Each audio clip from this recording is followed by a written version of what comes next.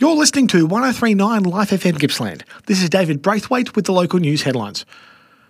Senior State Government Minister Lily D'Ambrosio avoided disgruntled timber workers angry at a decision to bring forward the end of native timber logging to January 1st next year. Attending the official opening of the Hazelwood Battery Energy Storage System on Wednesday, Ms D'Ambrosio chose to slip out a back gate and return to Melbourne instead of hearing the concerns of timber workers who were demonstrating outside the former power station. Eastern Victoria MP Melina Barth said the Labor government had exhibited no accountability, empathy or respect by ignoring the valid concerns of timber workers, their families and regional communities. Meanwhile, the fight to save the native hardwood timber industry needs to become a national issue, according to Gippsland Federal MP Darren Chester. Mr Chester led a delegation which included the mayors of Latrobe City and Wellington and East Gippsland Shires in meetings with senior government and opposition representatives in federal parliament with a focus on the state government's decision to ban all native hardwood timber harvesting on public land. Mr Chester said the delegation met Federal Agriculture Minister Murray Watt and a representative of the Prime Minister's office who made it clear the federal government supported the native hardwood timber industry but had no plans to become involved in the issue. Mr Chester said if Prime Minister Anthony Albanese didn't give it the full attention of a national cabinet discussion, there would be timber communities decimated across Australia and a growing dependence on imported products.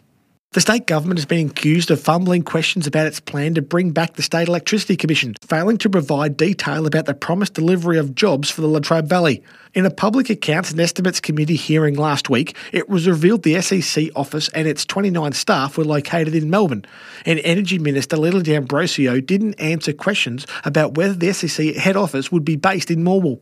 Under inquiry from Gippsland South MP Danny O'Brien, the minister would only commit to a presence for the SEC in Morwell and declared she was not in a position to answer how many of the 59,000 jobs promised would be in the Latrobe Valley.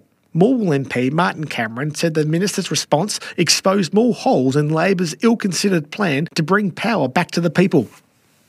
Long-standing federal MP Russell Broadbent is set to face a battle for Liberal Party pre-selection in the seat of Monash. Mary Aldred, previously Chief Executive of the Committee for Gippsland and now Fujitsu Asia-Pacific Head of Government Relations, announced she would seek to be the Liberals' candidate for Monash at the next federal election ahead of Monday's nomination deadline. Ms Aldred is the daughter of former federal Liberal MP Ken Aldred. Currently the fourth oldest member of federal parliament, Mr Broadbent, after two prior stints as an MP, has been the member of Monash, previously Macmillan, since 2004 and said as recently as April he intended to run for re-election. Monash, which covers West and South Gippsland, is held by the Liberals with a majority of 2.9 percentage points, following a 4-point swing to Labor at last year's election. Bulboor Shire Council has adopted its 2023-24 budget along with its long-term infrastructure, financial and revenue plans. The documents detail how the council will deploy its resources to ensure Bulboor residents have access to services and infrastructure across the Shire. The council approved a 3.5% increase in revenue from general rates and charges, with increases for most annual fees and charges kept within 6%. Waste charges, however, will rise by 8%.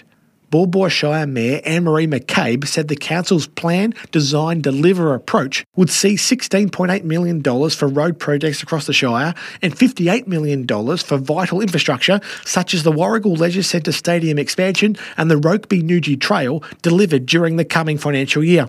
Following a public submission process into the draft budget, the finalised budget includes an additional $460,000 allocated to fund 15 initiatives and projects specifically requested by the community. Ahead of Wednesday night's council meeting, Farhat Fadooz was sworn in as a councillor, filling a vacancy created by the resignation of Joe Gorsey last month.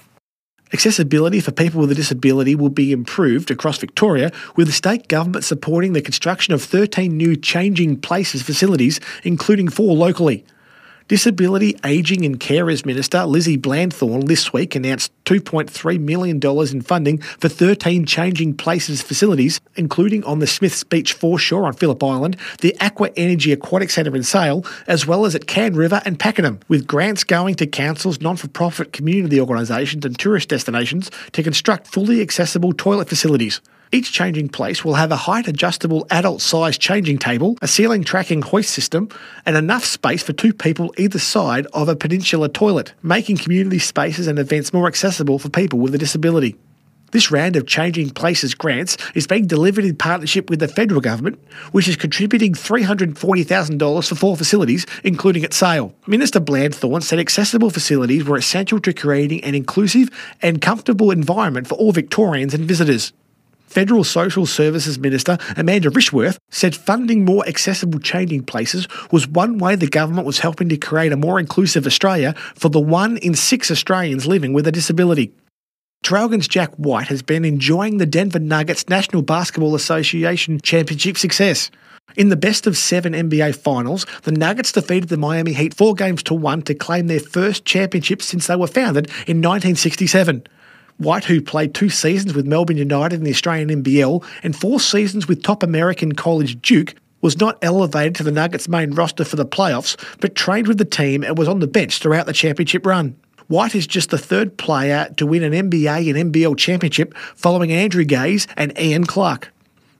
Scott Pendlebury will play his 19th AFL season at Collingwood after signing on with the club for 2024. The former Magpies captain from Sale has played 370 games for the club and led Collingwood as captain on 206 occasions, both are club records.